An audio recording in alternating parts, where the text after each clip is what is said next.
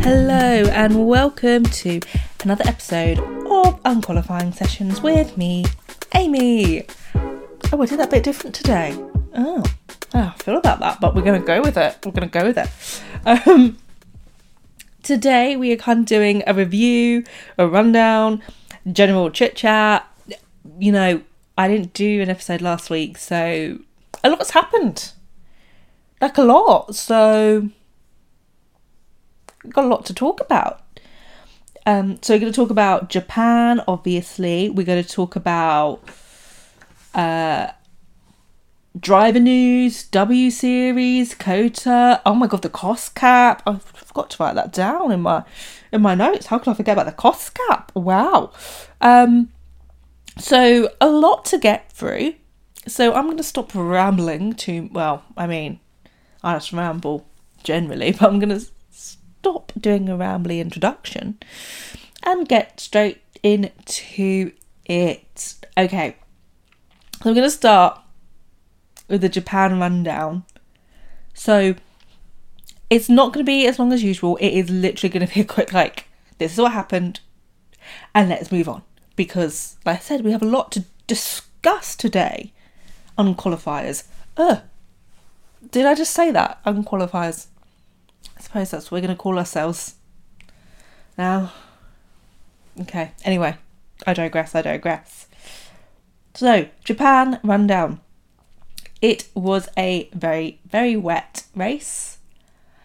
And because it was such a wet race, it ended up going to the 2-hour time limit rather than going through all the laps. But it is most important to say that everyone is safe. And I must make it abundantly clear, if you were not already clear, that a recovery vehicle should never, ever, capital letters, be on track when there are cars on the track. Ever. We have to never, ever let that happen again. And I don't want to hear anything like, Pierre was going so fast. I don't care.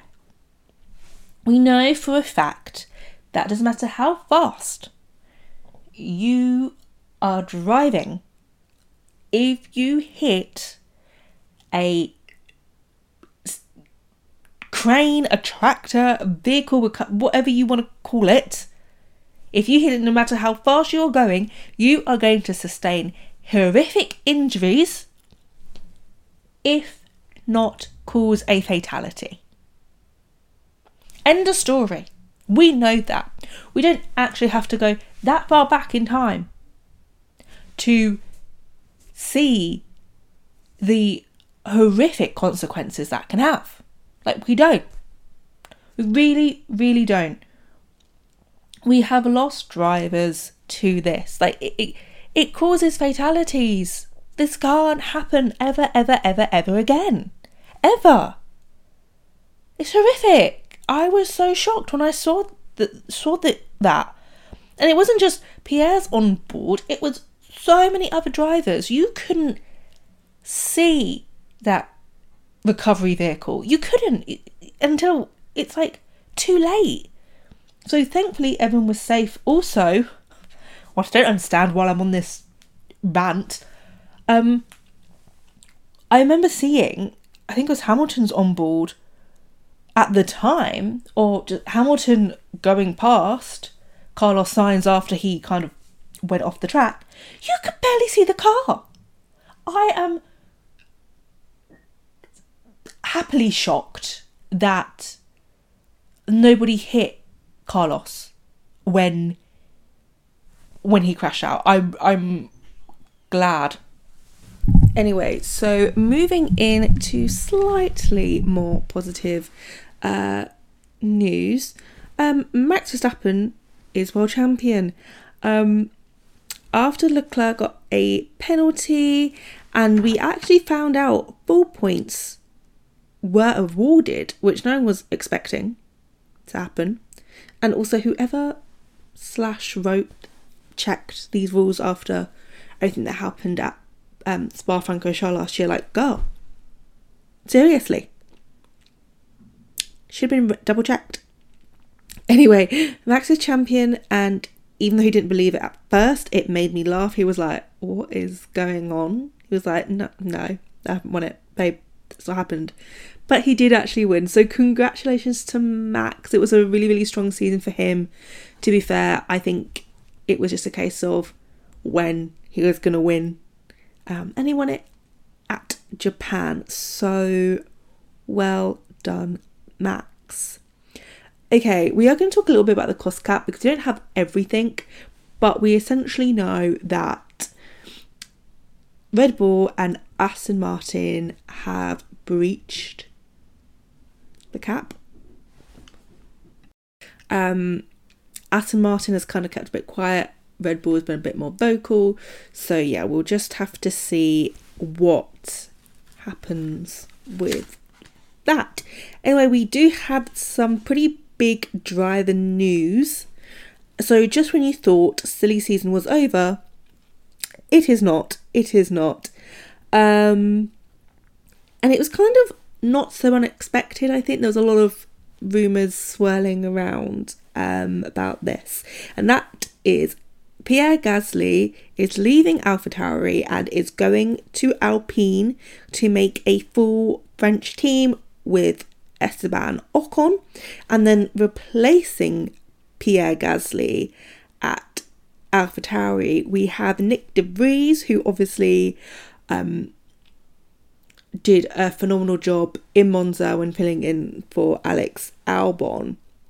This means there are currently only 2 seats available, which is with Haas and with Williams. At this point, I'm not even going to try and guess who could go where. There's rumours about Nico Hülkenberg possibly going to Haas. There's not really been too much about Williams because I think a lot of people thought Nick De Vries, so I don't really know who possibly will go there. Possibly Logan Sargent. That's kind of a name that's been thrown about, but I'm not really going to make any suggestions because this silly season this year has been absolute madness.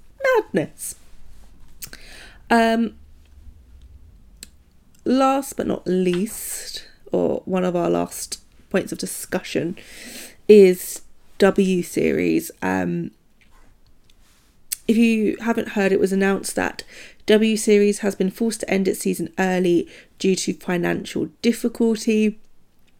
And so Jamie Chadwick is a winner again. This is the 3rd time she has won W Series. But yeah, it's finishing early so they can help to look for backing for next year so they continue on. You know, it's kind of really sad to see. I really enjoy W Series, but I'm just a bit, I suppose, upset that Formula One and FIA haven't really stepped in and tried to make it, you know, work for the final season, or the final few races for the season. I think, you know, they really kind of showcase it, and I kind of feel like in the time where they need a bit of support, they haven't done that, and I think that's really disappointing, but also not that surprising in my opinion. But you know, I kind of feel like people do this quite a bit. They will be like, yeah, this is great, this is fantastic, we love this, woo, but then when, you know, push comes to shove, or they're kind of an entire need, they don't really do an awful lot. It's kind of like, oh, what's that over there, sort of thing. So really disappointed about that. Hopefully next season they will come back stronger than ever, because I think WCS is super important.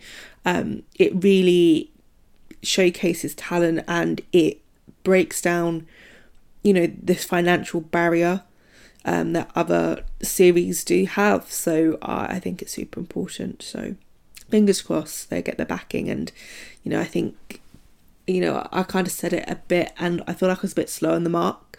But we just need more people really showcasing W Series and talking about it. And I really I tried, and then I just need to do a bit more. So next year I will be doing a lot more, because I think it is so important, and we need more people to support W Series. Last but not least, I was going to talk about CODA, but then I thought, considering CODA is within Black History Month here in the UK, I thought maybe I might switch it up. So one of the things that I was kind of focused on when starting this podcast is about, talking about diversity and kind of,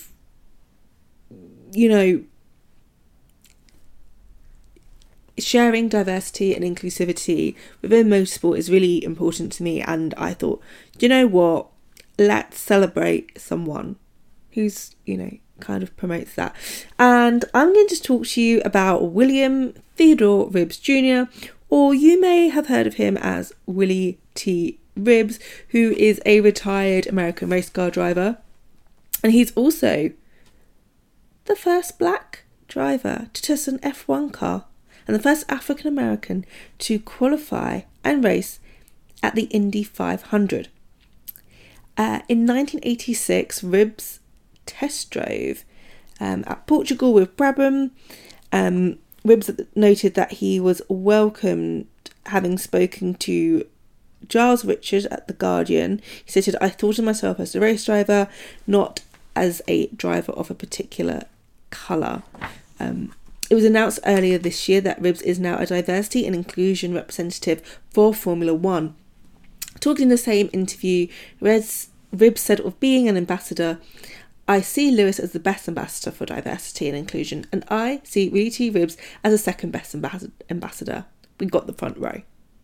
I just thought that was quite nice, and something I want to try and do a little bit more of, highlighting diversity and inclusivity within the sport, because sometimes it can be a little bit hard and kind of disheartening to find, and particularly having the announcement regarding the W Series, it kind of is a bit like ugh.